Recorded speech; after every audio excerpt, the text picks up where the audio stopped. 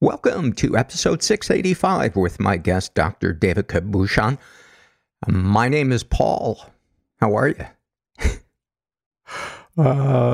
If you're new to the Mental Illness Happy Hour, this is a place for honesty about all the battles in our heads. A reminder, I'm not a therapist, and this show's not meant to be a substitute for professional mental counseling. I'm a peer. What do you need to know, huh? We've been on the air for 13 years, something like that. Half of the podcast is an interview. The other half are surveys that have been filled out by people anonymously online. And God, I've learned so much in the last 13 years through, well, the interviews, obviously, but the surveys especially. So if you've never taken our surveys, go to our website, mentalpod.com, and consider filling out a survey. Maybe we'll read it on the show, or maybe we'll read it on the Patreon website. Our Patreon URL is patreon.com/mentalpod, and all kinds of different rewards at different tiers on there. We've got a Sunday afternoon hangout support group on Sundays. It's a really, really cool group of people, and a lot of love, support, and vulnerability and recovery there. This is from the Ask Paul Anything survey, and this is filled out by a woman who calls herself Boop Scoop. And she asks, how were you able to eliminate white flour and sugar?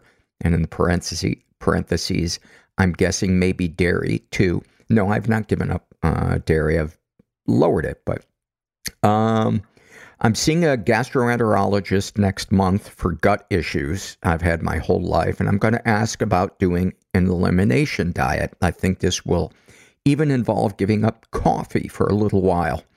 I want to do this to see if food is causing these issues, but I have a serious sweet tooth. Did you go through, I like how my tooth whistled as I said sweet tooth. Did you go through withdrawals, and if so, how long did it last? Thanks. Great question.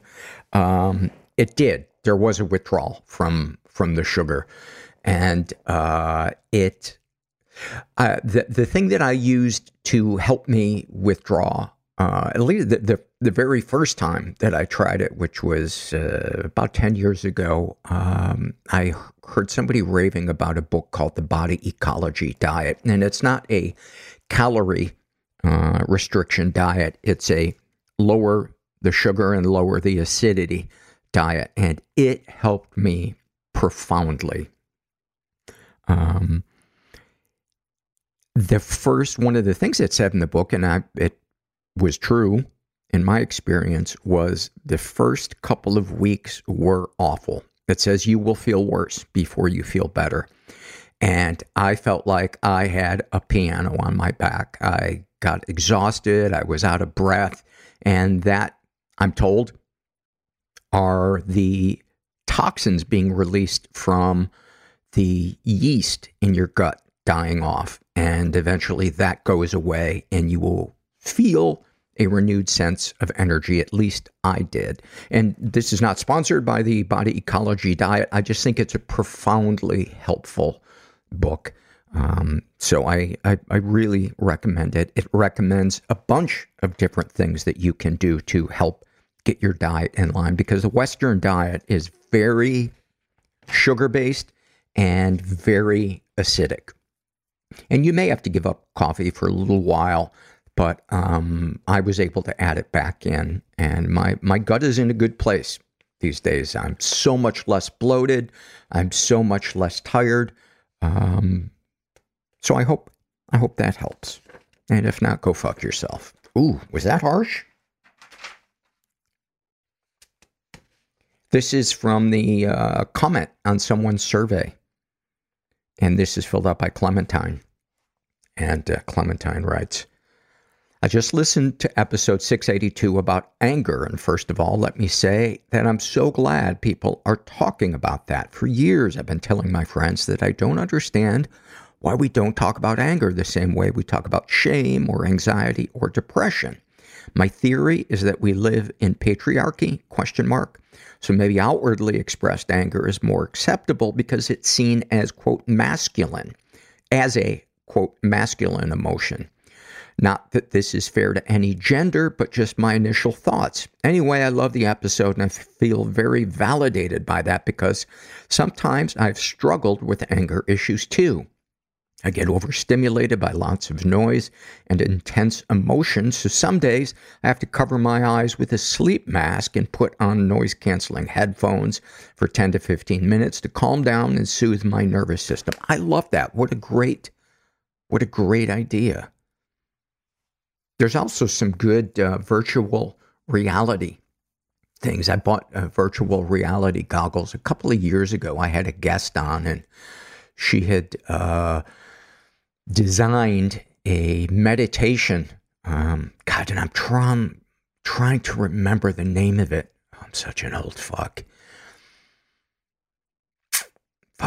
If you Google Mental Pod and virtual reality, you'll find it. And it was really, really cool. But of course, being a video game addict, I eventually started buying video games and I was playing those compulsively. And so I had to put the VR goggles aside. But all of that is to say is that it was really, really calming doing the VR goggles with the meditation app. Continuing with Clementine's survey. The survey I want to comment on is the one about the 10-year-old boy and the 20-something woman sexual abuse scenario. That was most definitely child abuse without a doubt and shouldn't have happened no matter how shitty that woman's life situation was. Absolutely 100%. It is always up to the adults to maintain boundaries with children because, hello, children are immature and don't always understand what they're doing.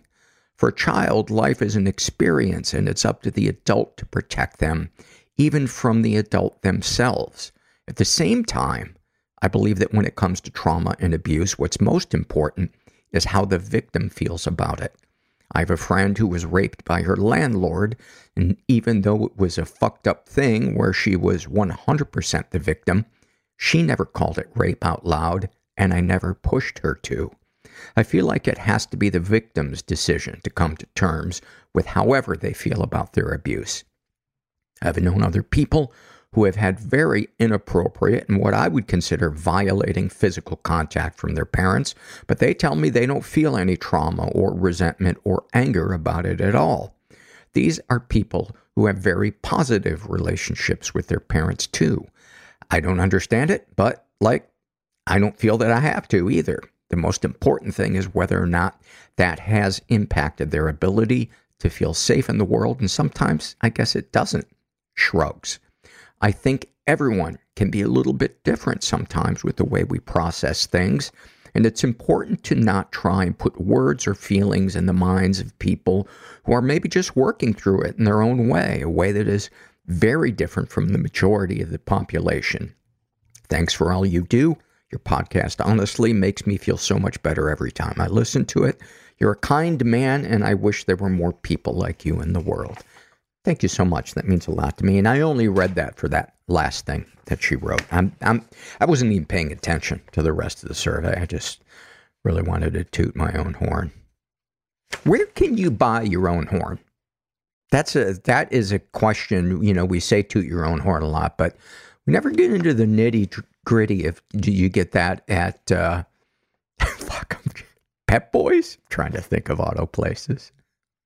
What's the place that has the annoying, maybe it's just a West Coast thing. Fuck. This is an awfulsome moment filled out by Menti B. Queen. And they write, when my dad was growing up, he endured a lot of emotional and physical abuse from his mother. He was the youngest of 9. Good Lord. And the result of an affair my grandmother had while my grandfather was overseas, making him a ready-made target child. The abuse was well known through the community. She was not scared of creating a scene in public, and for some reason no one ever interfered. The community very much had the mindset of, What happens behind closed doors is no one else's business. These included people of the church, where they regularly, dutifully attended. Teachers, classmates, parents, family members, everyone you'd expect to intervene in this scenario. My dad never had that. But he grew up to be an amazing father. He's successful, happy, in a very loving relationship, healthy, and mentally fucked up.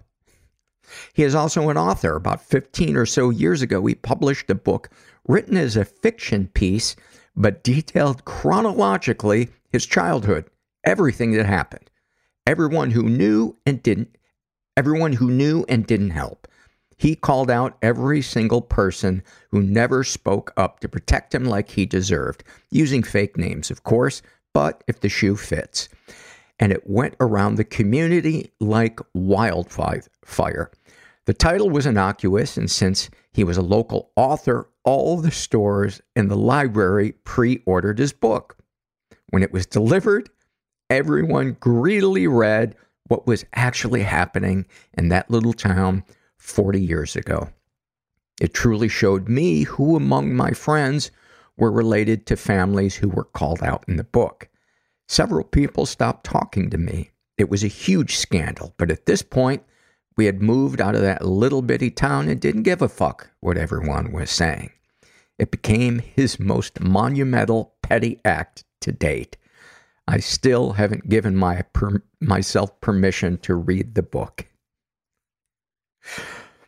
I think there is a stage of growth when we don't give a fuck what toxic or, I don't know, unhealthy people think of us.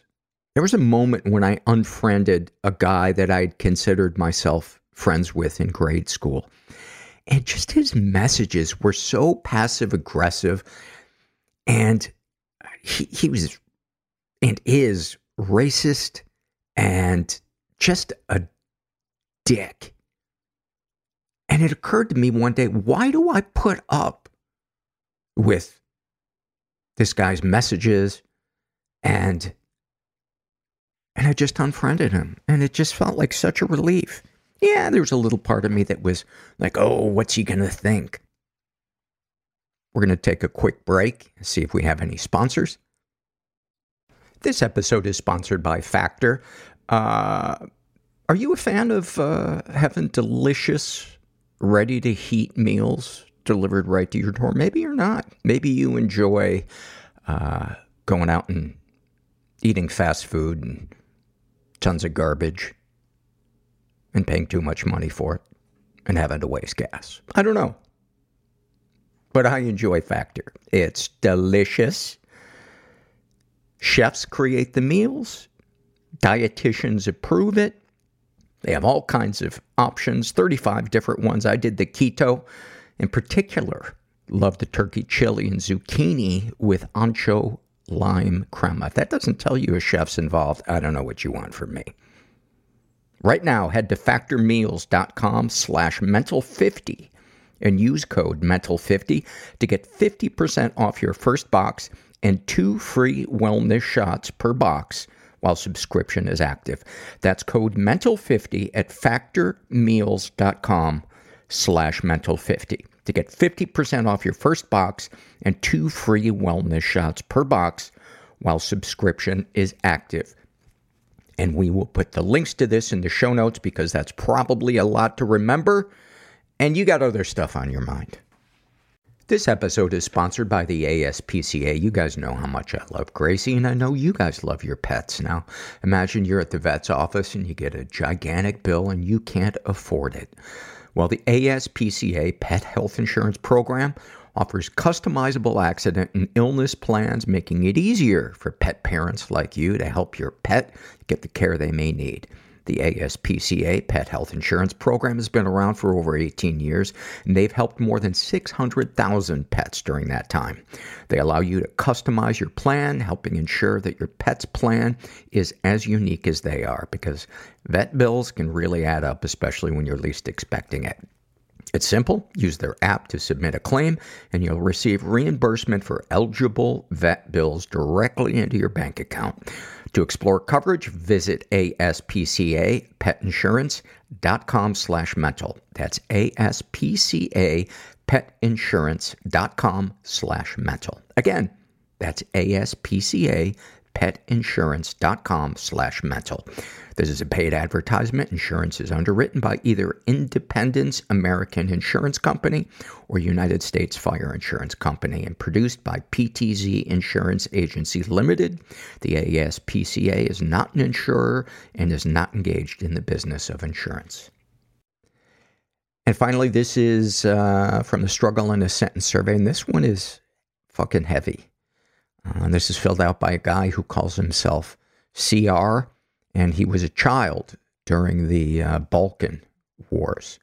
About his anxiety. Everything is stable, but I know nothing is permanent. I don't trust what I've built to last. About his anorexia. I need the clarity. I feel cleaner, purer, less dirty. Bones are pure. My soul is dirty. Fuck. About his sex addiction. This is as close as I get to feeling I need to control something. About his hoarding food. No one is ever going to starve me again. My cupboards are a testimony to the legacy of the Balkan Wars. About being a sex crime victim. Childhood is a blur of rape divided into two categories, family and soldiers. Fuck. About his alexithymia. Getting accused of not wanting to be helped by people I went to specifically to get help because I don't know what I feel makes me wish I hadn't survived the war. About experiencing depersonalization. Is there a me?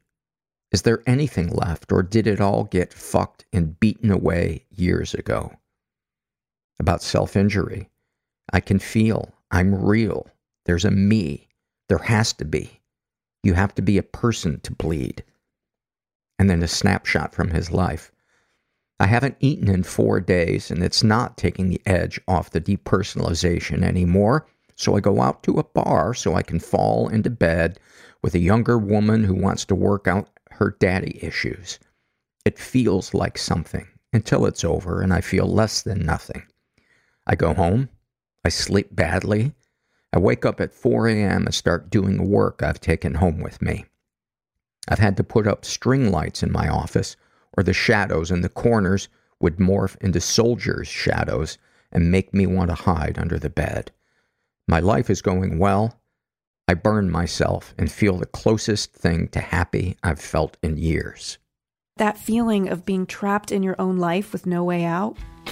All my alters have different handwriting, different affects. I'm somebody in prison. My mom taught me about rape. And I'm nobody on the streets. Before she taught me about love. Nobody will ever love me enough. There's two lies. A kind pimp? Yes. The secret, shameful life at home. Happiness isn't the goal. That you always just don't talk about. And then there's the front. The goal is meaning. It's hard to go into the dark places. I should have leaned into that feeling and gotten curious about it. Recognize when your fears are driving your behaviors. What you resist gets louder. And run toward them. She said, you first. And I said, I might be gay. I was with a girl. And I said, and what do you have to tell me? She said, I'm moving to Florida and this is my last session. I'm here with Dr. Devika Bhushan. Thank you for making the slog, coming here. I appreciate it. Lot to get to. You were the acting Surgeon General in California. You're a pediatrician. You deal with having bipolar. I want to ask you about your work as a professional, particularly as a pediatrician, dealing with mothers. And you know what? Let's kick it off with the survey that I read a couple of weeks ago from the Fears survey. And then I just got a response today from a listener who took exception to my comments on this Fears survey. Would you mind reading both of them and then weigh in? Okay, so first we heard from a reader who shares a fear of hers. So she says, I fear I will never be able to trust anyone with my daughter. I'm terrified my fear of losing control will destroy my relationship with her father and his family. I need to know every detail of when I'm not with her. She's 14 months and I've yet to let my mother-in-law watch her. If I'm not with her, all I can think about is all the awful things that could happen to her.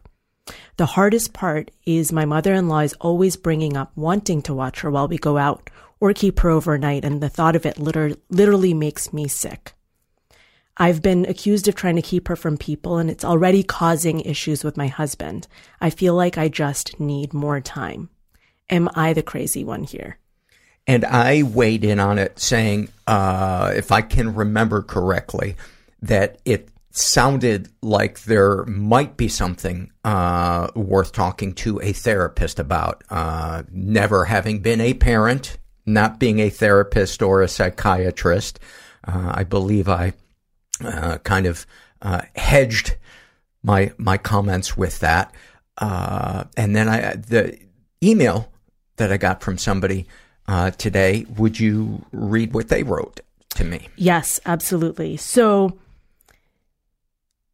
I'll paraphrase parts of it. It is a little bit lengthy, but essentially this reader was saying that the position that perhaps the initial mother who had written in that she was mentally unwell or keeping her baby from others, that she asked you if she was to blame for this, and you suggested perhaps she should seek therapy.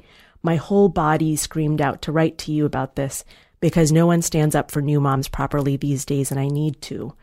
A 14-month-old baby very much needs to be near his mother constantly and is in the bonding stage with his or her mother at this point.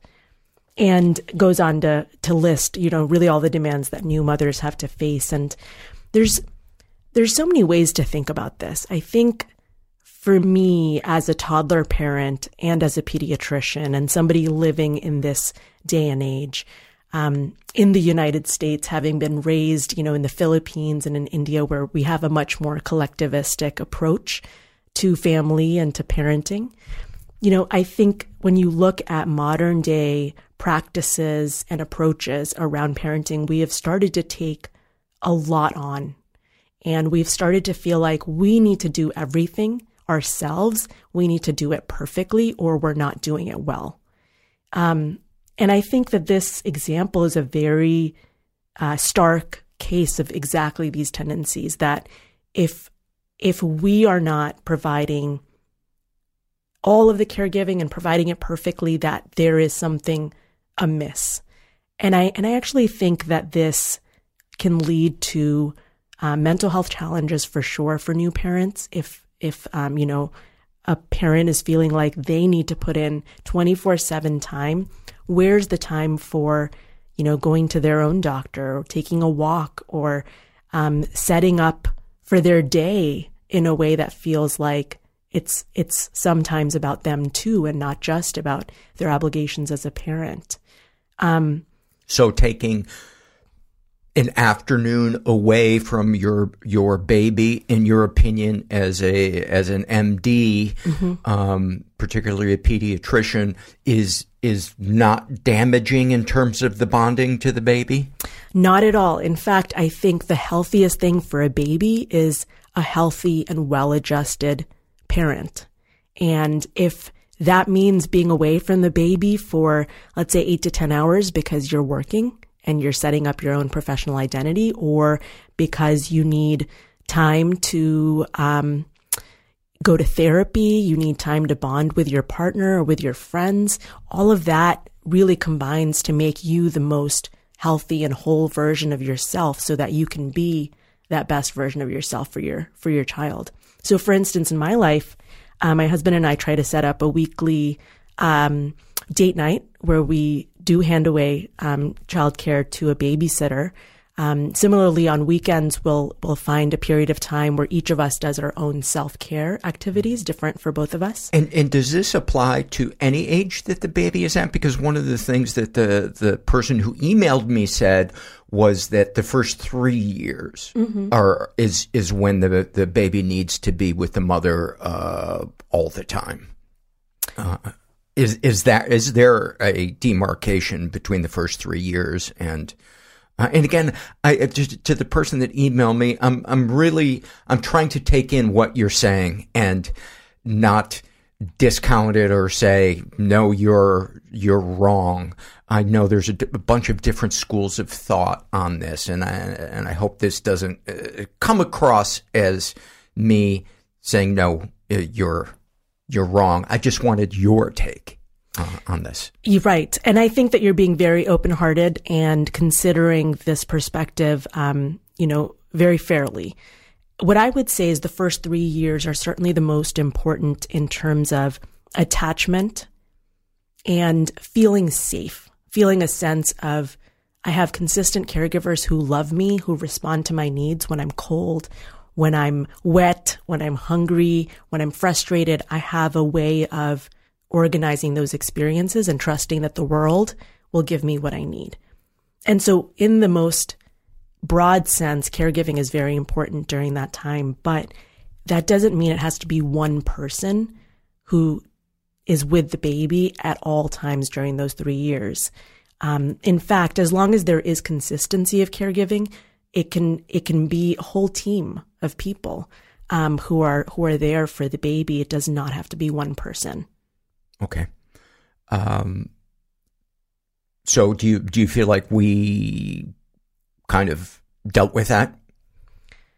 I think we did to some degree. I want to say my heart really goes out to this reader who, to this listener who has this 14-month-old and is really struggling to feel like she won't be a good mother if she allows other caregivers in and in a way takes her leave of her baby for brief periods of time, whether it's overnight, whether it's a few hours at a time. And I would, urge that parent for their own livelihood, their own sense of being fulfilled and well, to consider what they might be afraid of in those moments, and to echo what you had shared, that this might be something to explore with a close friend, a trusted partner, or even a therapist, to think about, how could I set myself up to feel safer taking this risk that feels insurmountable? Yeah, because one of the things that she said is the thought of it literally makes her sick. And that to me was a red flag. Again, I'm not a mental health professional, but that, I don't know, that kind of stuck out to me is at least something to explore with a mental health professional. Right. It certainly couldn't hurt, in my opinion. Right. All of us are going to be in places and at times in our life where, let's say we have a bout of food poisoning, or, we have an emergency that calls us away from a child. We need to feel safe being away from our children for our own benefit and for theirs, right? And I agree. I think there is this is sort of, it feels like an extreme in terms of this approach or this stance that many parents feel obligated to take, that it is me, I am the final frontier, this is my responsibility. But if there is a way to feel more flexibly about one's caregiving, it can only benefit us and our kids. Let's, since we're talking about babies, let's segue into the, have you written the article for Slate yet? So I am in the process of finalizing it with the editor right now. Okay. It's about breastfeeding. It is. Talk about that. Sure. So just, by way of background, I had a baby in 2021. He is now 2.5 years old. And as I was gearing up to have this baby, I, at that point, had been well with bipolar disorder for about 6 years. But I was aware that I was entering this peripartum period of my life, which would biologically put me at a very high risk zone for a relapse. And define peripartum. Peripartum is the whole period of time around being pregnant and then the first year of your baby's life. So that whole period of time. And because of the hormonal shifts and the sleep deprivation and all of the new roles and responsibilities that come with being a first-time parent, you're at especially high risk for a relapse if you have any kind of mood disorder, right? Especially bipolar disorder. And I entered this period very, frankly, very terrified that I was going to lose myself. I was going to have a major episode and need all kinds of help to get me back to a place where I could be the parent that I wanted to be. And my psychiatrist from the get-go said, we have to protect your sleep. That's number one. And she recommended that I never even attempt to breastfeed, because here's what happens when parents breastfeed.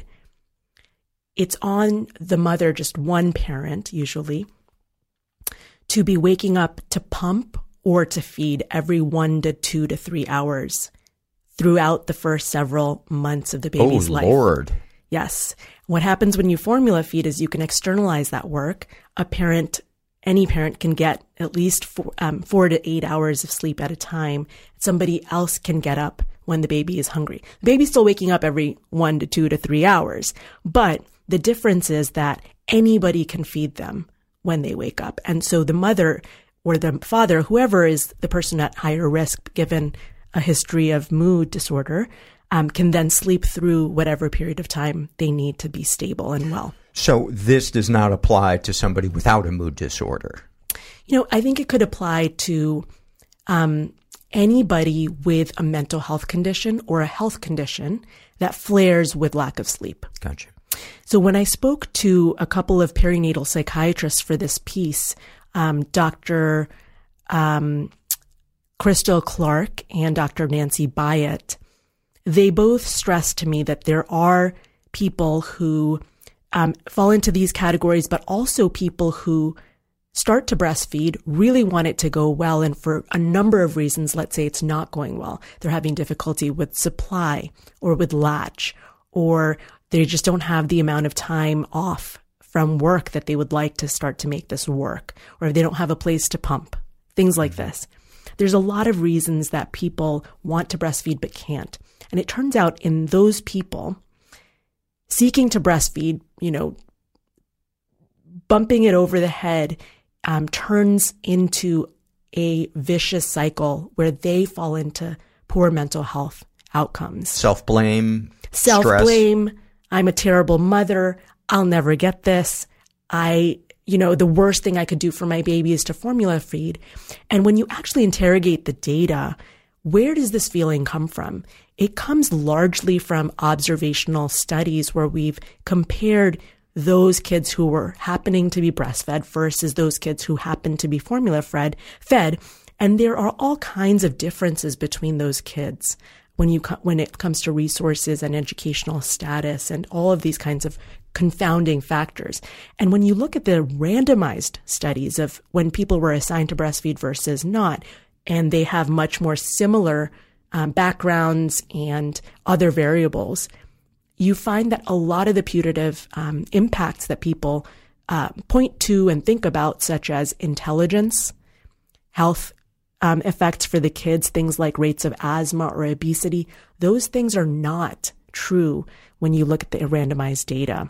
The small impacts that you do see are, number one, short-term effects for infants, like they have fewer GI bugs and upset in the first year of life. So diarrhea episodes tend to be lower. They have lower rates of eczema in that, again, first year of life, just the first few months. And moms have lower risk of cancer, uterine and breast. But other than those impacts, which are finite, I've just listed them, the other impacts are vastly overblown and used to make this case in a way that is not evidence-based, and it ends up making families feel like it's the only choice to breastfeed, when in fact, kids are happy, healthy, well-adjusted with both choices in place. Gotcha. Let's talk about, well, let's back up. What was childhood like for you? What was kind of the mental and emotional environment that you were raised in? Yeah, it's such a good question to always, go back to the beginnings. I was raised in a very loving 4-person family.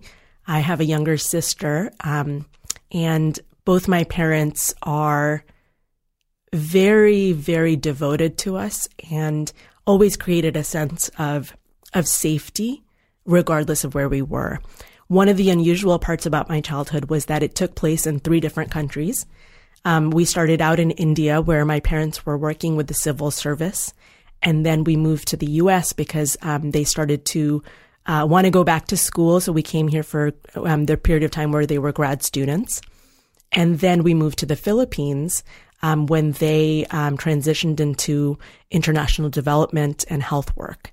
And so we were stationed there. It was supposed to have been a 3-year exploration, and we ended up, they ended up being there for 21 years by the end of it. And now they've just moved back about 5 years ago back to India. So what was the age range when you were in India and the age range when you were in the States and then the Philippines? So I was in India between 0 and 7. Left India at the age of 7 to come here to the U.S., found it very culturally different, which I can talk about. Was here between 7 and 10, actually. So about only 3 years at that juncture.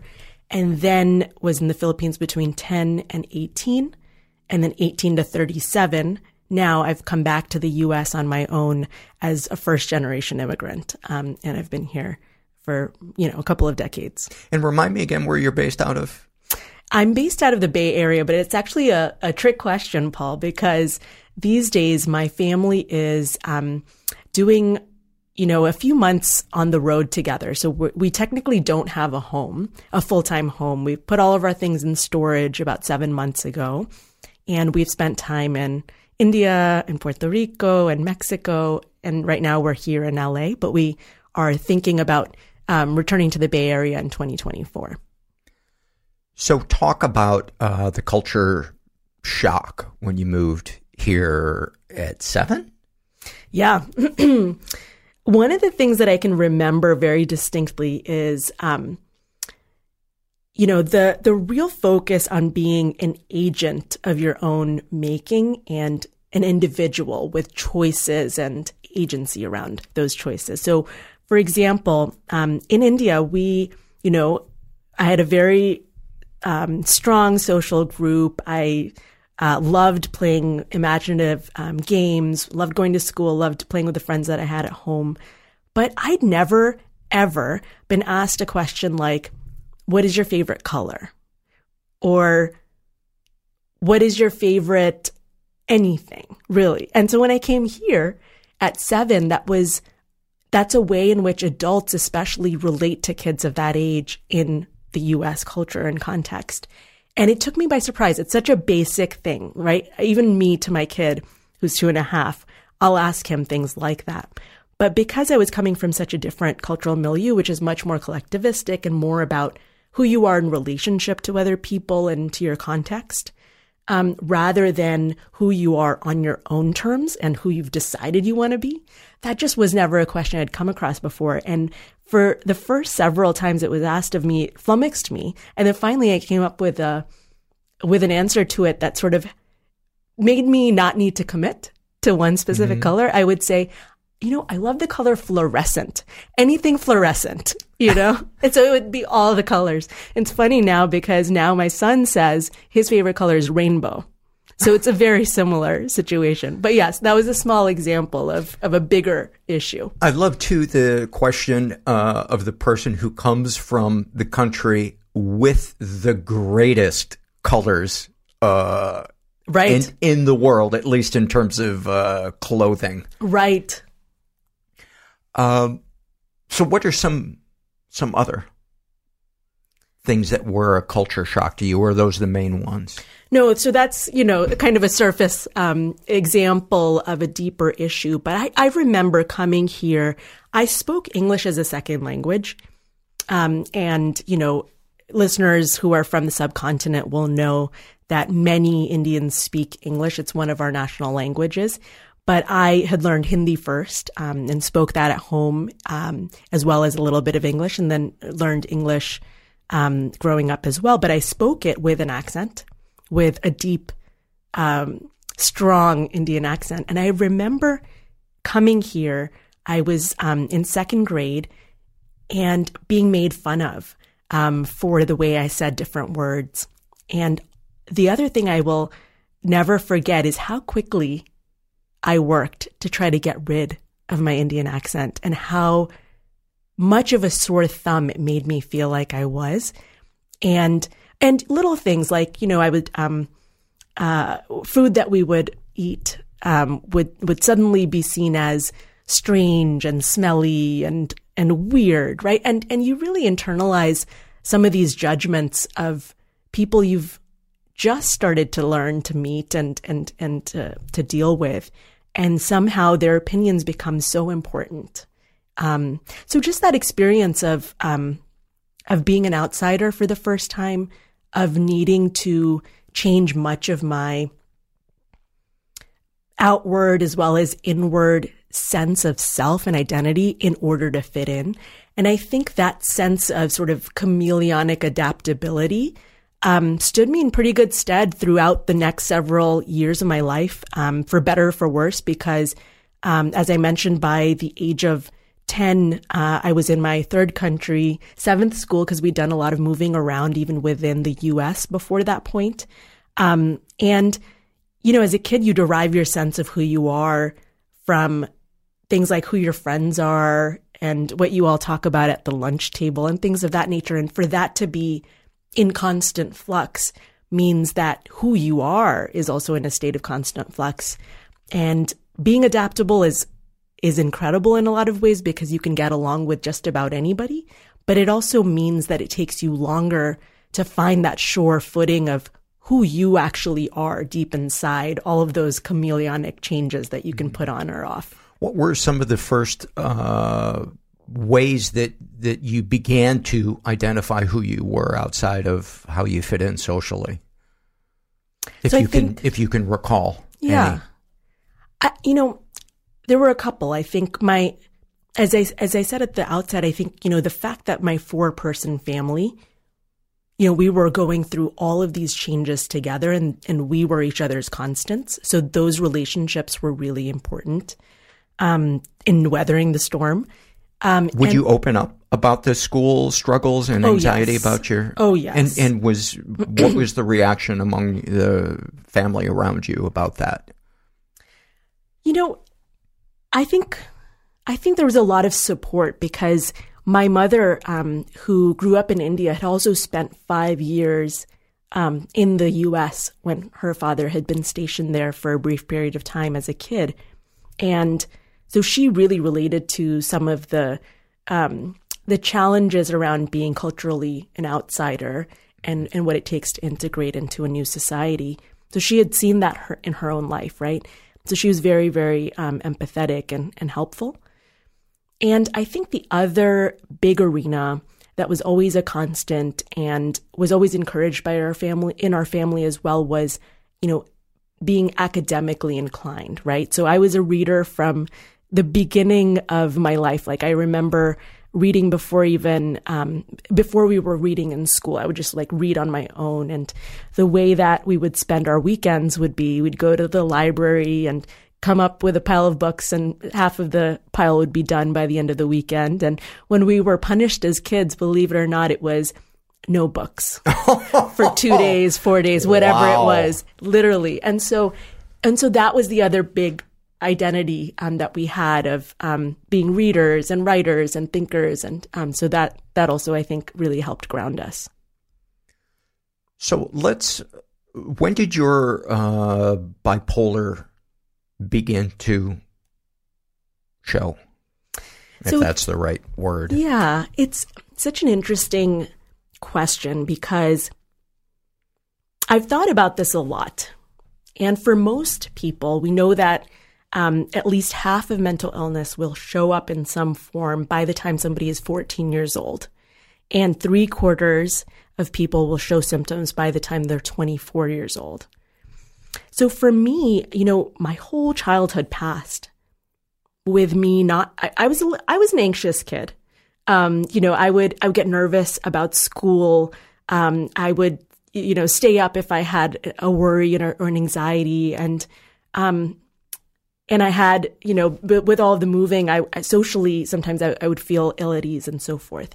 But I really didn't have anything, textbook or diagnosable or clinical until I was in my 20s. So I was lucky to have, quote unquote, a fairly healthy and normal childhood and early adulthood period. And then it was when I was in medical school, actually. So I was 23 when I had my very first mood episode, and that was a depression. And the way it came about was I spent 4 months or so in a very remote province in Nicaragua, far away from all of my usual supports, setting up a program from the ground up, which was very challenging, speaking in my third language, Spanish, and dealing with a couple of traumatic experiences while I was on the ground there. And all of that transpired to make me have an experience I'd never had before, where I was not able to sleep, not able to process thoughts, not able to be present or normal and in conversations, just a sense that my brain was just frozen and the thoughts were just so sluggish, which is very, usual for depression, difficulty making decisions. Absolutely. Are you comfortable sharing what the traumatic events were? If not, totally fine. We can skip over it. I haven't talked about them publicly yet, and I'm not sure that I'm ready to yet. No problem. Thank you. No problem. So you began to feel sluggish. Mm-hmm. Yeah. And I just thought, maybe there's something in the air here. I'm really anxious. I'm removed from everybody I know and I love. There's no way to contact them. Internet access is very intermittent here. They still had no running water. It was a very, very remote place. So I said, I'll go back into my usual surroundings and I'll feel so much better. I'll feel just back to myself. And it just didn't happen. I visited my family in the Philippines for about a week, then went back to Boston, which is where my then boyfriend, now husband, was setting up our first home together. And, starting back at school, coming back to him, like nothing felt right. Everything felt kind of broken still. I couldn't process anything that was happening at school. For the very first time, I felt completely out of my depth and felt like maybe I just can't do this medical school thing. Again, with the social just freezing when people would talk to me. What's the right thing to say when someone says, "How was your summer?" What's the right thing to say when someone says, "How are you doing?" My God, when I'm depressed, I hate that so much. It's like somebody saying to you, describe the most complex parts of the universe. Describe fog. Right. To me. Right. It's like you don't even know where to begin. And then you feel like, I don't know, failure is too strong of a word, but you feel like ignorant in a way, or like kind of emotionally stupid that you don't know. And you want to say, I'm fine, I had a great time.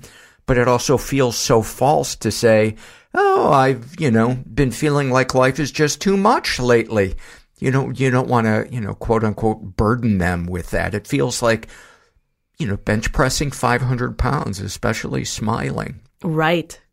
And it takes everything you have to just appear normal. And then at the end of the charade, you're just exhausted.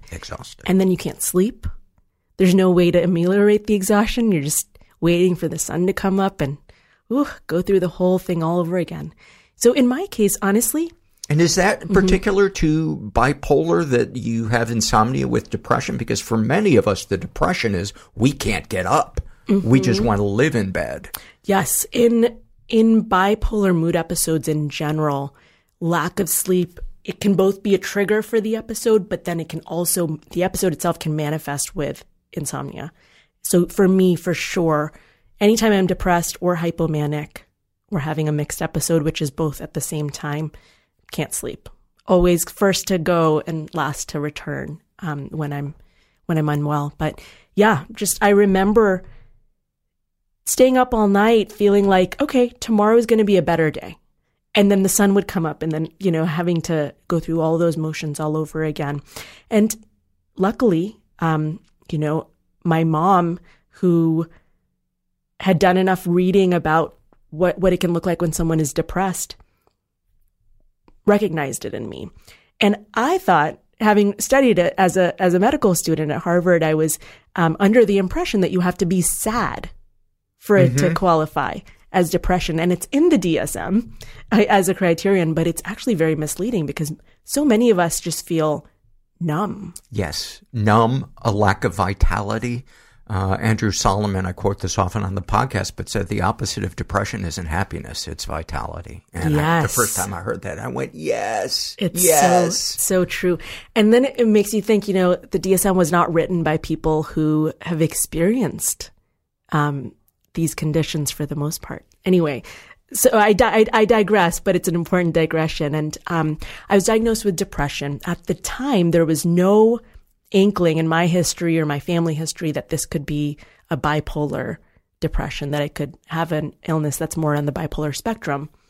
And so I started on straight antidepressants. Then fast forward about 3 years, basically every antidepressant stopped working after a little while and then would layer this very agitated and anxious energy on top of the depression, in retrospect to hypomanic energy, which at the time was just seen as, okay, well, now you're having anxiety and depression. This is very common. Let's give you more of the same. And I had 20 different medication trials, all of which just made me worse in the long run. Finally, at the end of this, I was on 3 different activating meds at the same time, and my brain was tripped into not just hypomania or a mixed state, but frank mania, right? Where it was no longer subtle, where it could no longer be seen that, oh, this is just a little bit of irritability or anxiety. It was, okay, you have a brain that is on the bipolar spectrum, and this very clearly puts us in the realm of treating you with mood stabilizing agents rather than antidepressants on their own. Give me some snapshots from when it really flared up. Whew. If you're comfortable. Yeah. So it was a very brief manic episode because I recognized it immediately. I was vacillating between being so self-righteously thrilled that, quote unquote, we finally knew what was wrong with me, that there was something really going on. Okay, you have to understand the state of mind I was in until I got to this point, which was 3 years of failed medication trial after trial after trial, which ends up making you feel as a patient like you are not doing it right. Mm-hmm. And it's failing. Never going to work. And that your brain is never, ever going to come back to the way it was before. Yep. And here I was like living in the dark, hiding this from most of my friends and colleagues at medical school because there's so much stigma in the halls of medicine about serious mental illness particularly, but mental illness in general, that you can't be a good doctor if you are quote unquote impaired, right? Not that, you can walk through a mental illness and be recovered and a better and a more empathic clinician at the end of the road. But in any case, I was hiding. It was terrible. My brain was very far from me, and I never thought I would get it back. So having that manic episode was like this moment of hallelujah. I have something that's actually wrong with me.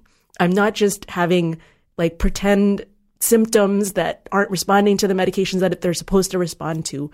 I have a diagnosis, and that will put me in a very different place, hopefully, from a treatment perspective.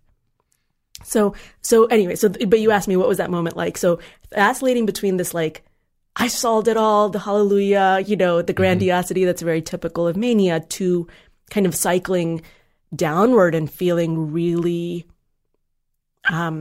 let down and chagrined that I had this very stigmatized new diagnosis. This is as you went from the mania to the depression, or just settling down from the depression? It was all part of the mania. It was just between sort of this like thrilled, angry, self-righteous to like this despair of what does this mean for me? The big bad B word is in my file or in my life now. I'm just laughing at the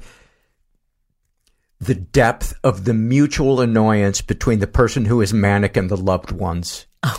Yeah. It is so profound. It's like both of you want to shake each other and say, "Can't you see? Can't you see?" Right. It's so frustrating being around somebody who is manic. Or depressed. Yeah. It's not fun to be around anyone who's mentally ill in a very serious way. Yeah. For sure. It's so hard on loved ones because you are not the person they know. And you can say and do things that you wouldn't normally say or do. And it's really hurtful. And so often they're well-intentioned, but it is not what the person who is struggling needs to or wants to hear. And that's why I'm just a big fan of the two things for the loved one: listening, not trying to fix, listening, maybe suggesting, offering, what can I do to help? Can I make an appointment for you? You want me to pick you up something from the store? Can I come over and can we just sit on the couch and watch your favorite TV show? We don't have to talk. And then on the part of the person who is struggling is to say, what can I do to try to, is there something new that I can try? Just moving your feet in doing something, even if it's just today I'm going to take a shower. But I've come across so many people, friends, who want to stay in that stuck place and don't want to try anything. And then it's so draining talking to them when every time you talk to them, they're depressed, but they don't believe there's anything that they can do. And maybe it's just me being a dick of a friend, but I feel like we have a bit of a responsibility to those around us, and of course to ourselves, to make some type of effort to get better. Is that unreasonable? I don't think it is. But don't pull any punches if you feel like that's a little. Say that again. That we owe it to ourselves, essentially.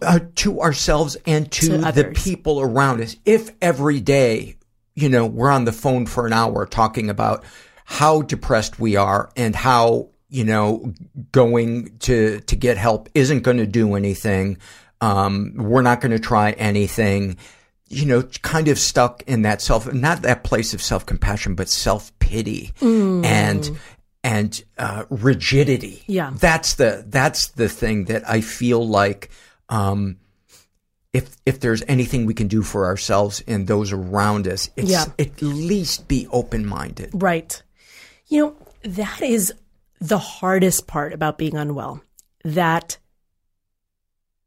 you don't have access to all parts of you and all parts of your expansive, healthy brain. And you don't know how long that state of stuckitude is going to last. And it's real stuckitude. In the moment, it is literally much, much, much harder to walk around the block or take a shower or write a coherent email. It takes much more effort and doing and wherewithal because your brain is just in a very different state.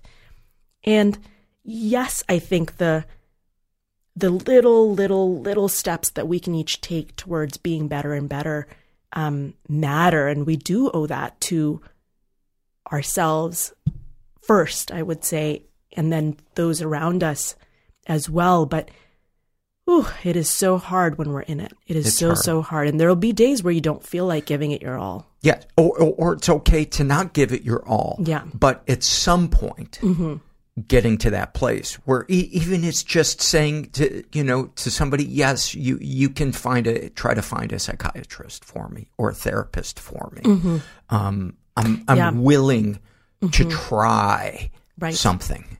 Yeah. And Paul, this thing that you mentioned about how can loved ones show up? So you talked about listening to validate what that person is experiencing rather than to fix, and really being guided by your loved one in what they need in that moment from you. And sometimes it can be hard to come up with that in the moment when you're feeling unwell. And one of the things I really advocate for is having those kinds of discussions ahead of time when we're all, as well as we can be. If possible, to sit people down and say, when I get depressed, I need you to come with me to the doctor's office because I can't process what's being said and I can't advocate for myself in the same way. Or when I'm feeling hypomanic, please tell me to get off of the family chats or whatever it is, right? Whatever it is that we each need when we're in our less well places. Setting that up ahead of time can be super, super helpful with specific asks. Yeah. And I want to emphasize that, when I'm saying, we have a responsibility to ourselves and to others to try new things. I don't mean every day. Right. It's fine if there are weeks where we can't get out of bed or whatever. But I mean, in the long term, being willing to try. Right. things. Absolutely. And I think it is about keeping that long arc and that long perspective of not, where am I today, but where am I today relative to maybe 2 months ago, and seeing those little incremental changes add up over time, and believing that even though you don't know how long this episode will last, that you've been well before, you're going to have a way of finding yourself and finding your way back again. And just keeping that faith, even if it takes a friend telling you that every day, that you don't really believe. It's so hard to believe that you're going to feel better when you're in that place. For sure. For sure. What are some takeaways, if any, that you have from having been the Surgeon General? And it sounds so impressive, the Surgeon General of California. So my journey kind of to state government started, I was in the office of the California Surgeon General for 3.5 to 4 years. And my initial role there was as Chief Health Officer when that office was first getting established. So most people may know the U.S. Surgeon General. Dr. Vivek Murthy is our, 21st U.S. Surgeon General. He's also our 19th. And he is wonderful. And that office has a long and storied history. However, there's very few states that have their own Surgeon General offices or Surgeons General. So California's was only founded in 2019. So I didn't know that. Yeah, we didn't have one until literally 4 years ago now.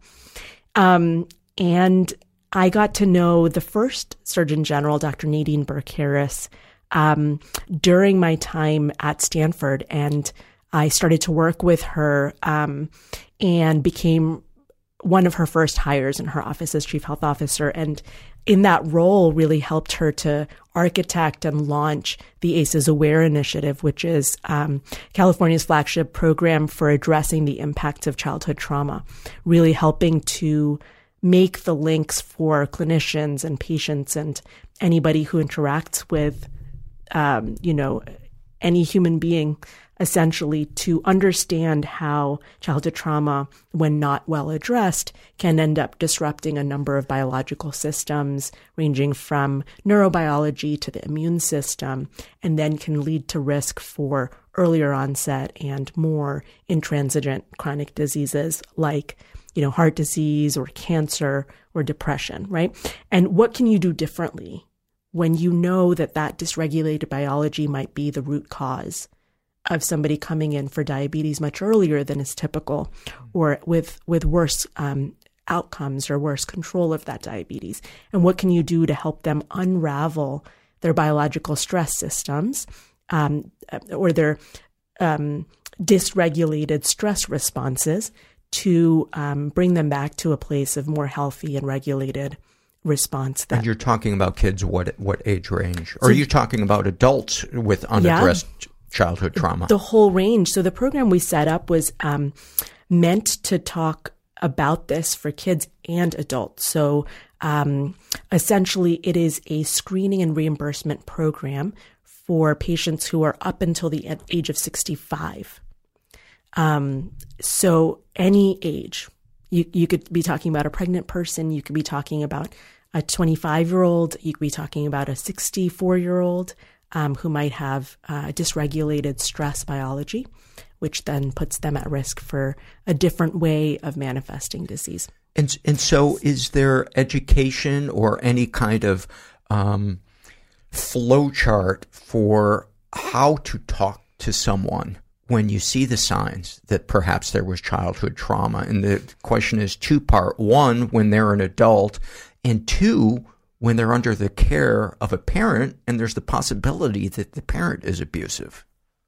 Yeah, and I think, the resources that we have built using expert guidance and really helping to make sure that clinics, clinicians, and health systems know that they're not alone in having to think about this. So for sure, there are scripts and ways of talking about this that we recommend in first a free 2-hour training that we set up that's online, as well as in a number of tools and toolkits that are out.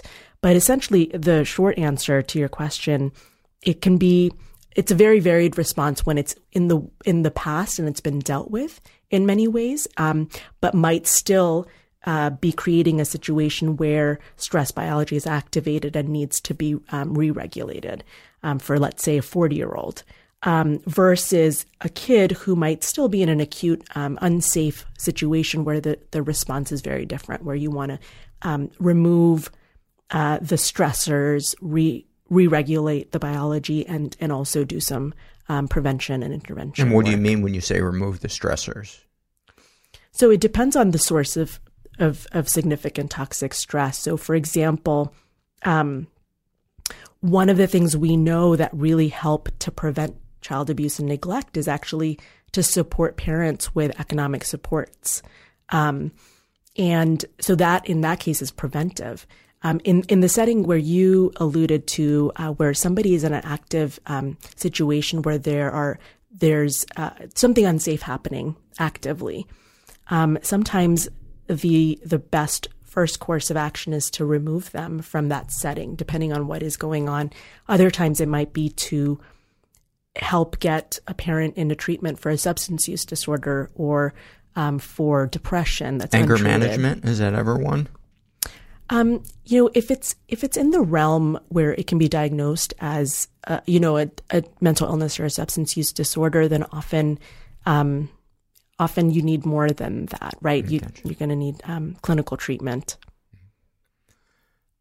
Anything else you'd like to share about that period of time? Or anything in your experience, your life, or, your experiences as a clinician? Oh, sure. So many places I might be able to take that. But, just to give a little bit more color. So the period of time that I served as acting surgeon general was a 7-month period. And I was really privileged to have had deep mentorship and insight into, how to architect a policy and set of programs from the ground up.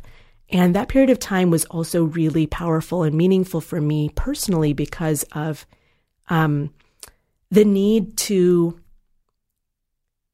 understand my own journey and capabilities in a new way, right? So when called to step into a brand new role, one where you're providing strategic guidance for state programming, but also one where you are a spokesperson, requires you to really deeply understand your own values and your own story and the ways in which those lenses intersect with the policy work, with the public health programming, with the spokesperson role. And so I felt like it was a really meaningful opportunity for me to, during that period of time, to use that platform to really do my part to destigmatize serious mental illness, because I think what can happen in the majority of the people that I know who live with serious mental illness, once it has been well treated, people sometimes act like it is not a factor in their life, or they hide it. And I'm very, very appreciative of all of the factors that lead to that kind of a scenario. But it was a meaningful moment because I, during that time, as you know, chose to share my story publicly in the LA Times and in an op-ed, in a keynote at a NAMI conference, as well as on social media, and I was just so moved by the response to that. And I'm sure you can identify with this, having shared your own journey. And it made me feel so connected to so many hearts and minds that I'd never had the chance to meet, but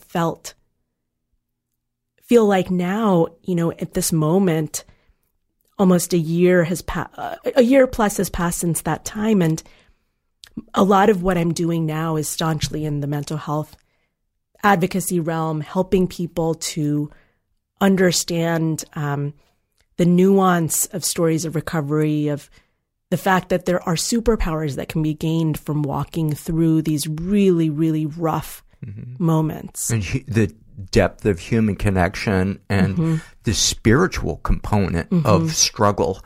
Right. That when we're in the struggle, it never occurs to us that as we heal, recover, manage, whatever you want to call it, even if it's temporary, that if we're sharing our stories and we're being vulnerable with people, that it can lift our spirits, which can then be something that, while it won't erase mental illness, can be a tool in our kit to help buoy us emotionally and mentally. At least that is what I have found, is the sense of meaning and purpose that can come from a struggle. But if we keep it to ourselves and we never open up about it, we miss out on that. Right. Absolutely. And it's just been such a gift, right? In the wake of that disclosure, to now be in community with so many like-minded people like you. And I've been really privileged to launch a well-being newsletter where every week I share one evidence-based behavioral nudge. Right now we're on a series on how to create more in-person presence by limiting or distancing ourselves from our screens. So every week we get one little thing that we do together. And then I also have a mental illness podcast called Spread the Light with Dr. Devika B. And I've been privileged to join the boards of NAMI. NAMI's an awesome organization. If listeners have never checked that out, it's NAMI. .org, and tons of resources, not only for people dealing with mental illness, but for the loved ones who often need as much support. Absolutely. And that's where we went to NAMI first, was actually for my partner to understand what the scope of a diagnosis like bipolar disorder could be. But NAMI is beautiful and amazing. But, and then I spent a lot of my time doing health advising as well for programs that are working on wellness, resilience, and equity. So really privileged to be doing all of that work and being in deep conversation with others who want to shift the realities around mental illness in our country. Love it. So give me all the ways that people can find you, stuff of yours. You mentioned the podcast. Give us the name of it again.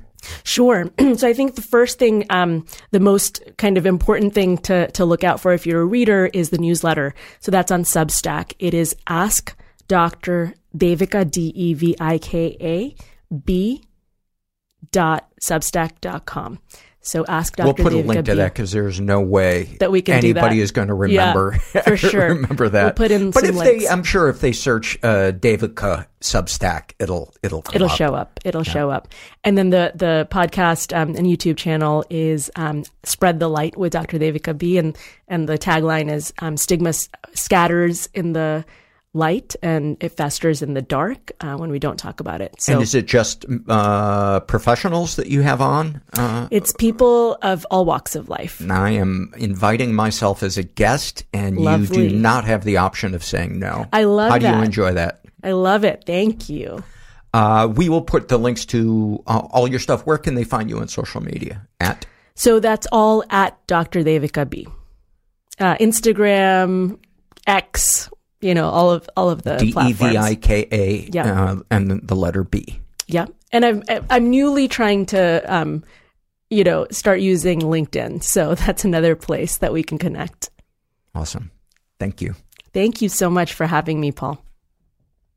So grateful for her openness and helping destigmatize. We're going to take a quick break and see if we have any sponsors. Before we get to some surveys, just, I fucking hate doing this, but we have stalled at 880 Patreon members, and we need to get to about 1,500 for the podcast to not be in deficit, and would really love if you get something. If you find value in this podcast, please consider becoming a monthly donor. You can do it for as little as $1 a month. You can also do a one-time donation through PayPal, or become a monthly donor through PayPal if you don't like Patreon. You can also shoot me a Venmo at MentalPod.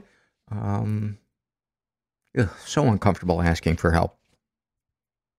Let's get to some surveys. This is an awfulsome moment filled out by a woman who calls herself L. She writes, during my adolescence and young adulthood, I was a frequent flyer in the mental ward at a hospital in Chicago. Due to my regular visits, I got to know the nurses, orderlies, etc. pretty well. The coolest person who worked on the ward was by far a young man who I'll call Keith. He was always smiling and joking, and actually treated me like a person and not a patient. One time, after a suicide attempt, I ended up in the ward for maybe the 10th time in a few years. Something, other than the obvious, went wrong, and I ended up needing to be restrained and shot up with what must have been an antipsychotic. Before I conked out, I remember being disappointed because Keith was one of the men who was holding me down. I don't remember seeing him again after that, but to be fair, I was pretty doped up the entirety of that stay. Fast forward to a couple of years later, I'd spent the past couple of years in a group home for troubled youth and had recently graduated to independent living. I was visiting my sister at her apartment and ran into Keith. Again, my memory's kind of spotty, so I don't remember the exact circumstances of how I ran into him.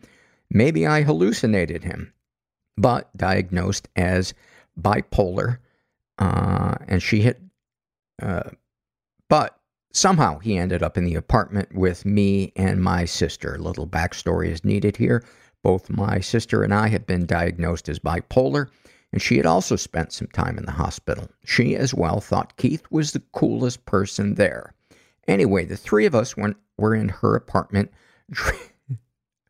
drinking Goldschlager. That's what when you get released from a stay, you gotta go Goldschlager. Drinking Goldschlager or something equally as gross, and someone, probably me, decided we should play Truth or Dare. Again, I don't remember the string of horrendous truths or dares we succumbed to.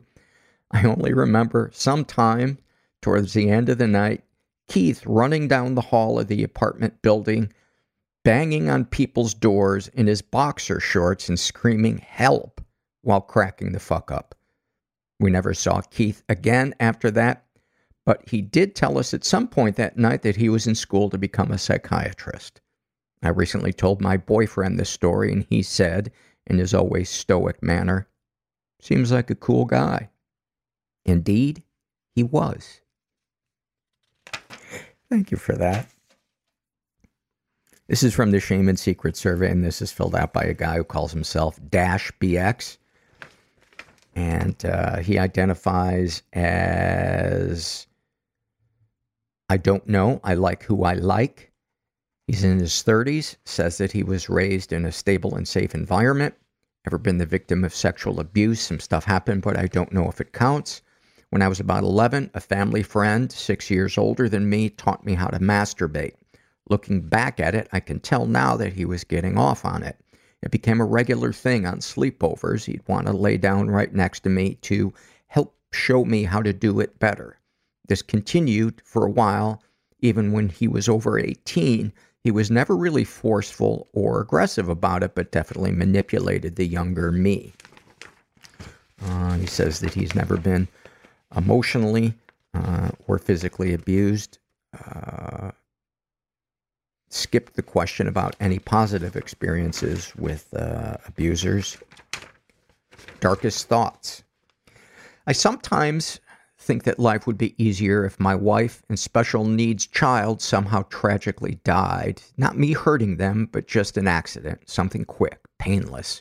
I'm so burnt out all the time from what I wrongfully make up in my own mind that I'm the only one taking up all the responsibilities in marriage and parenthood.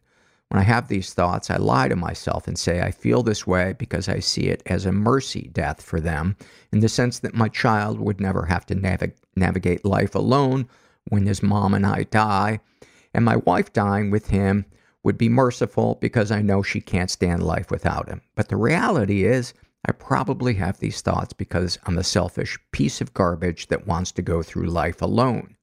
I have a supportive partner, and most of the time life is good, but every now and again, I feel this way. It seems pretty human to me. You know, I don't think it matters what we're going through. For most of us, we're going to go into fantasy about it ending. And whatever that fantasy is, it just pops in our head. And I wouldn't judge yourself. You know, if you were like, I'm shopping for arsenic, I'd be like, there's a red flag. I want to talk to somebody. Darkest thoughts. Darkest secrets. I'm not sure what's the proper label for my sexuality. I'd say in my early to mid-20s, I discovered that I can pretty much be sexually attracted to anyone once I develop a good bond with them. I've had sexual experience with women, men, and trans women. There isn't anyone in my life that knows this about me. There never was anyone I can really talk to about it, or at least that's what I tell myself. Sometimes I think it's not a big deal. But then, if it isn't, why haven't I shared this with anyone? I'm not sexually dissatisfied in my relationship, but there are times when I just would like to be unfaithful with people that are not female. I've been unfaithful in the past when I had been traveling for work to different cities on the West Coast. I had my first mental breakdown during this time. I'd woken up after a weekend bender of alcohol and Xanax abuse and just suddenly felt like I wasn't in control of my body. Like my entire life, I'd just been a viewer to my own story. I stayed in my hotel room for 2 weeks straight, took off sick from work, but still called my wife every morning and afternoon to tell her how productive I'd been at work that day. Eventually, I got help. But to this day, she doesn't know what happened out there or that I'm mentally ill. I hide my medication from her. Have even gone times without it because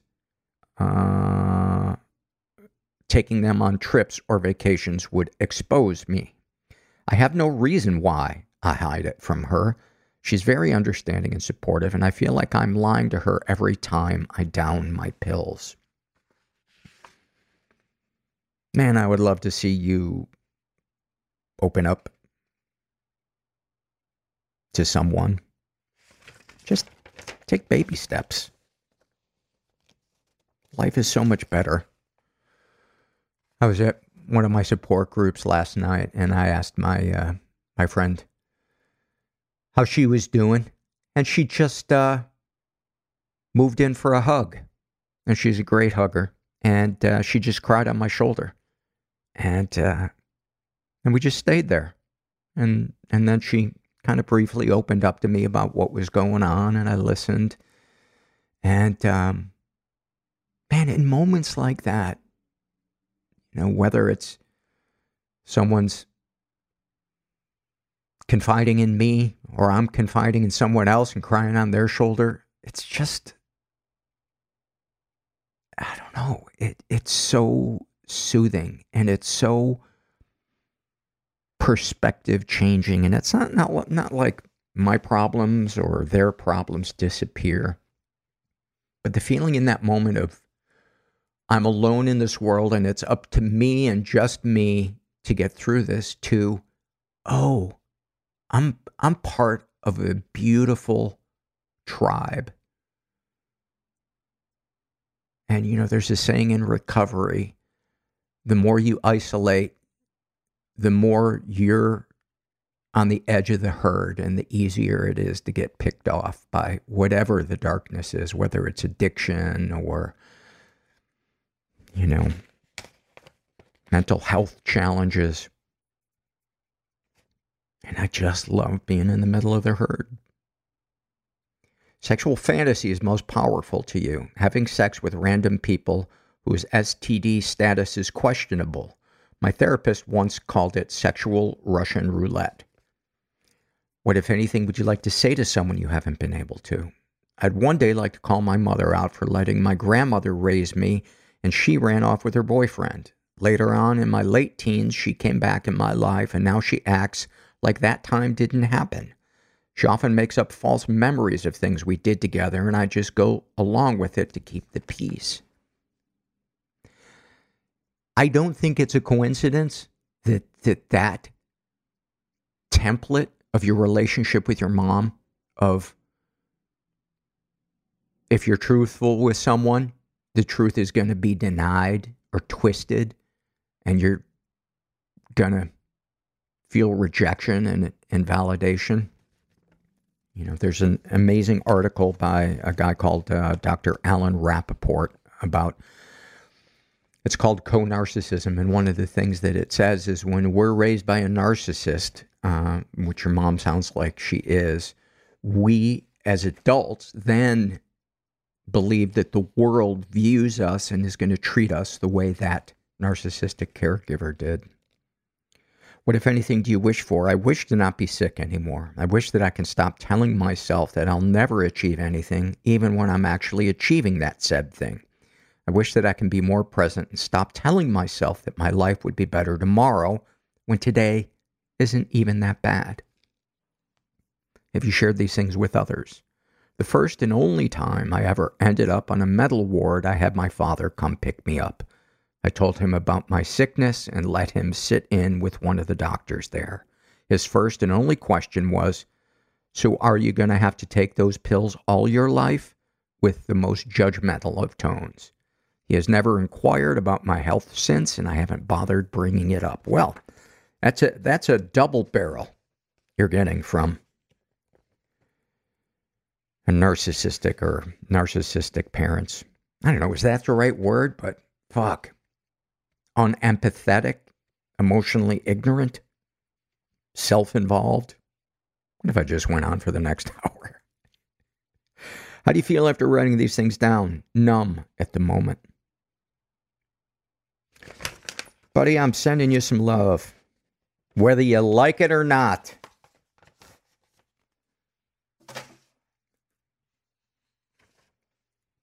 This is an email I got that says, are you allowing gambling, casino, and investment-related posts?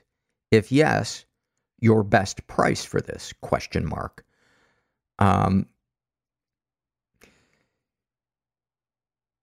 Right now, I'm not allowing gambling and casino, but I am doing investment-related posts if it can be proven that they are targeting seniors. I'm also doing ads for arms sales, odorless poisons, prison guard cookbooks. There's some good ones out there, and I help you sort out which ones are good and which ones are garbage. used outhouse wood, wigs that are guaranteed to be 90% bug free. And my best price for this? That's a hard one. I'll take it in casino chips. I don't know. If you don't have money, I'll pay you. Is that a bad business move on my part? If that's wrong, I don't want to be right. This is from the Shame and Secret survey, and this is filled out by a friend of ours in Ireland. And this was filled out about 6 months ago, I think. Yeah, in August. They call themselves DL. They identify as hetero-flexible. They're in their 30s. Say that they were raised in a slightly dysfunctional environment. What gender are you? Meat popsicle. And I don't know if that means a dude or something else. Ever been the victim of sexual abuse? No. Been emotionally abused. My mother was somewhat emotionally manipulative and smothering. She also made no attempt to hide her hatred for my father, which was incredibly damaging for my relationship with him. I always resented him leaving us until I grew up and realized it was her that left him. She constantly emasculated him and fucked up my idea of what a man should be and what relationships should look like. Any positive experiences with abusers? Of course, she was very warm and nurturing most of the time. She was just very badly, physically, and possibly sexually abused by my pillar of the community cunt of a grandfather. I want the t-shirt of that. His picture, especially if it's old-timey. And underneath, pillar of the community cunt of a grandfather. I want it. Darkest thoughts? Crashing my car into my house after setting my cat loose, of course. Burning all evidence of my existence and my neighbor's house as a bonus. And a little smiley face. Darkest secrets? Wishing for my mother's death while I took care of her 24/7 during her terminal cancer. I know this is totally normal, but fuck, I wish I had taken a bit more time to sit with her and not see the whole experience as a tedious fucking chore. Sexual fantasy is most powerful to you. Cuddling, wrapped around the girl of my dreams, drunk on the smell of her hair, brushing my face against the side of her neck, whispering loving words, feeling her ass back into me, and when I slide my hand down her pants, feeling her soaking. Spending a whole Sunday morning there, destroying and recreating the entirety of reality. Eye contact and laughs. I'm extremely and aggressively vanilla. Caring, warmth, and closeness are like my equivalent of poppers and a gimp mask. I love the phrase aggressively vanilla. How does sharing that make you feel? Pathetic. I haven't so much as kissed a girl in over 8 years. I don't even know if I could again. I'm so fragile that any negativity from a girl I like is crushing, so I don't engage. Emotion is stowed and secured. Love and sex are not a thing I get to have on this loop. What, if anything, would you like to share with someone you haven't been able to? That I am exhausted. Please, simultaneously leave me the fuck alone, but also give me a hug.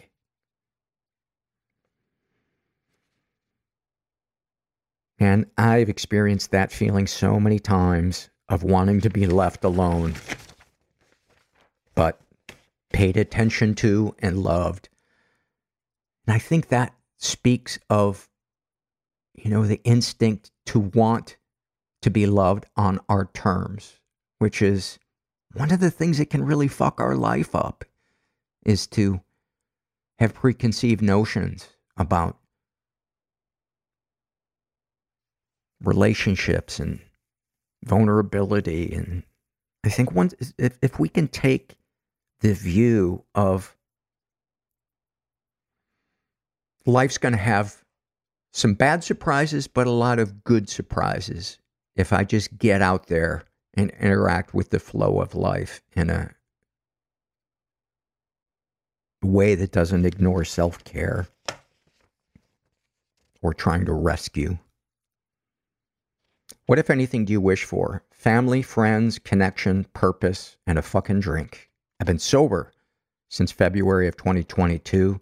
Drying off damn near killed me. I drank every day for 2+ years. I know where it would lead me, but a cold IPA, a shot of Kilbeggan, and a Marlboro Red. I would do unspeakable horrors if I could have that combo consequence-free. Well, I'm just going to suggest one unspeakable horror, and that would be for you to be aggressively vanilla. Have you shared these things with others? Who would I share it with? It's just me, the cat, and a big bag of being sober in Ireland.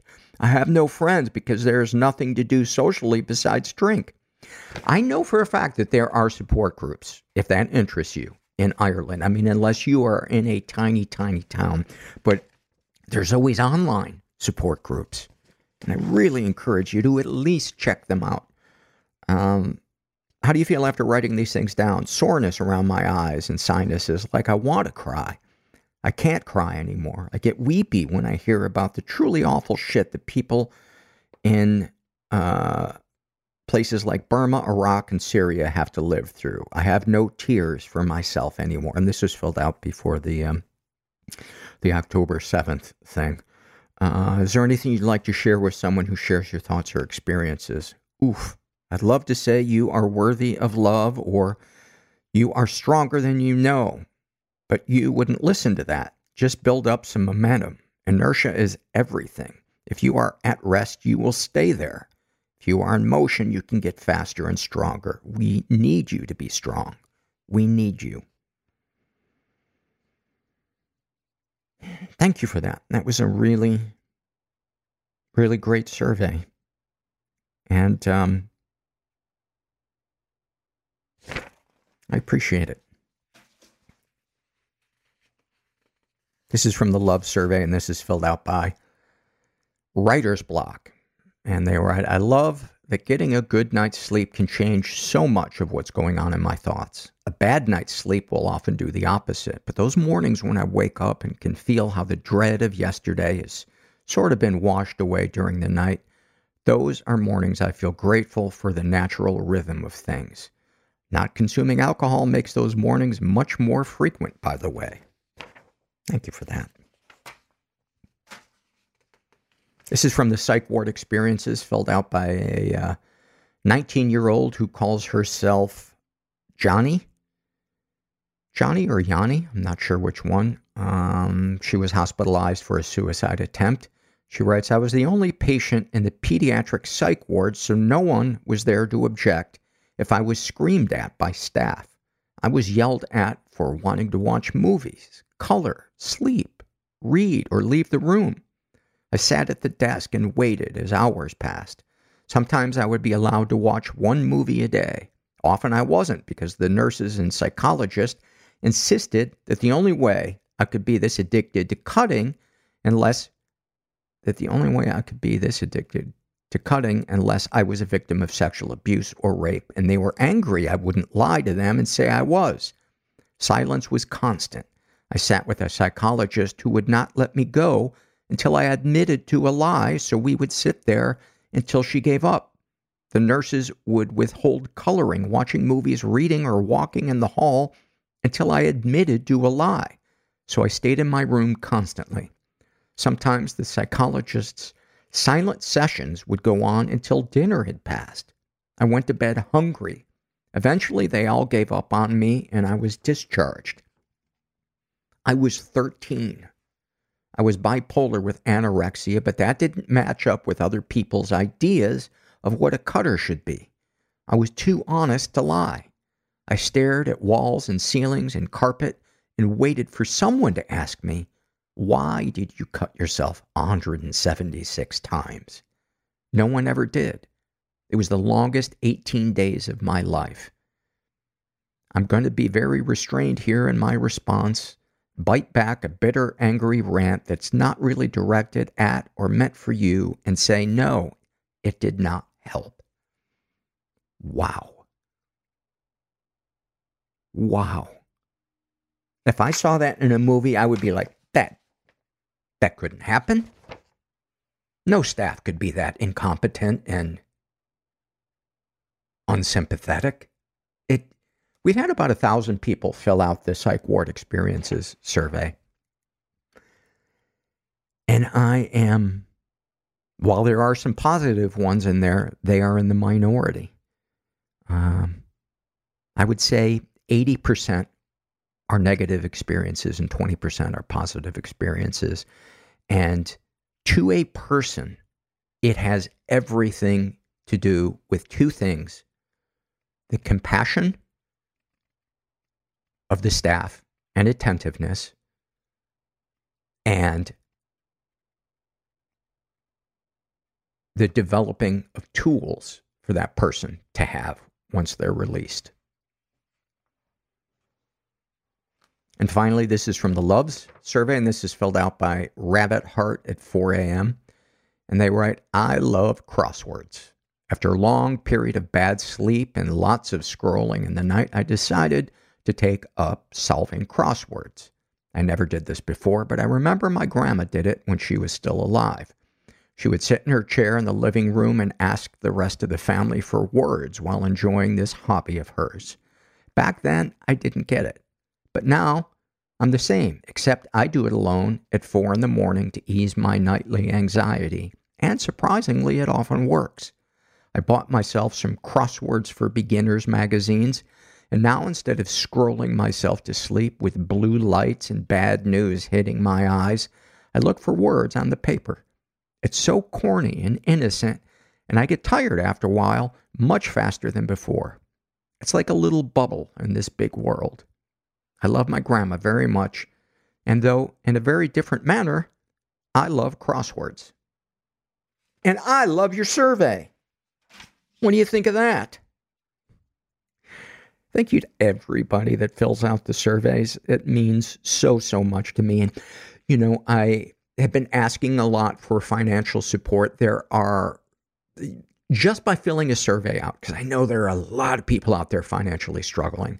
And there are ways you can support the survey non-financially. You can take a survey, you can subscribe via your, whatever your podcast player is. You can write a nice review, you can spread the word through social media, or you can do nothing at all.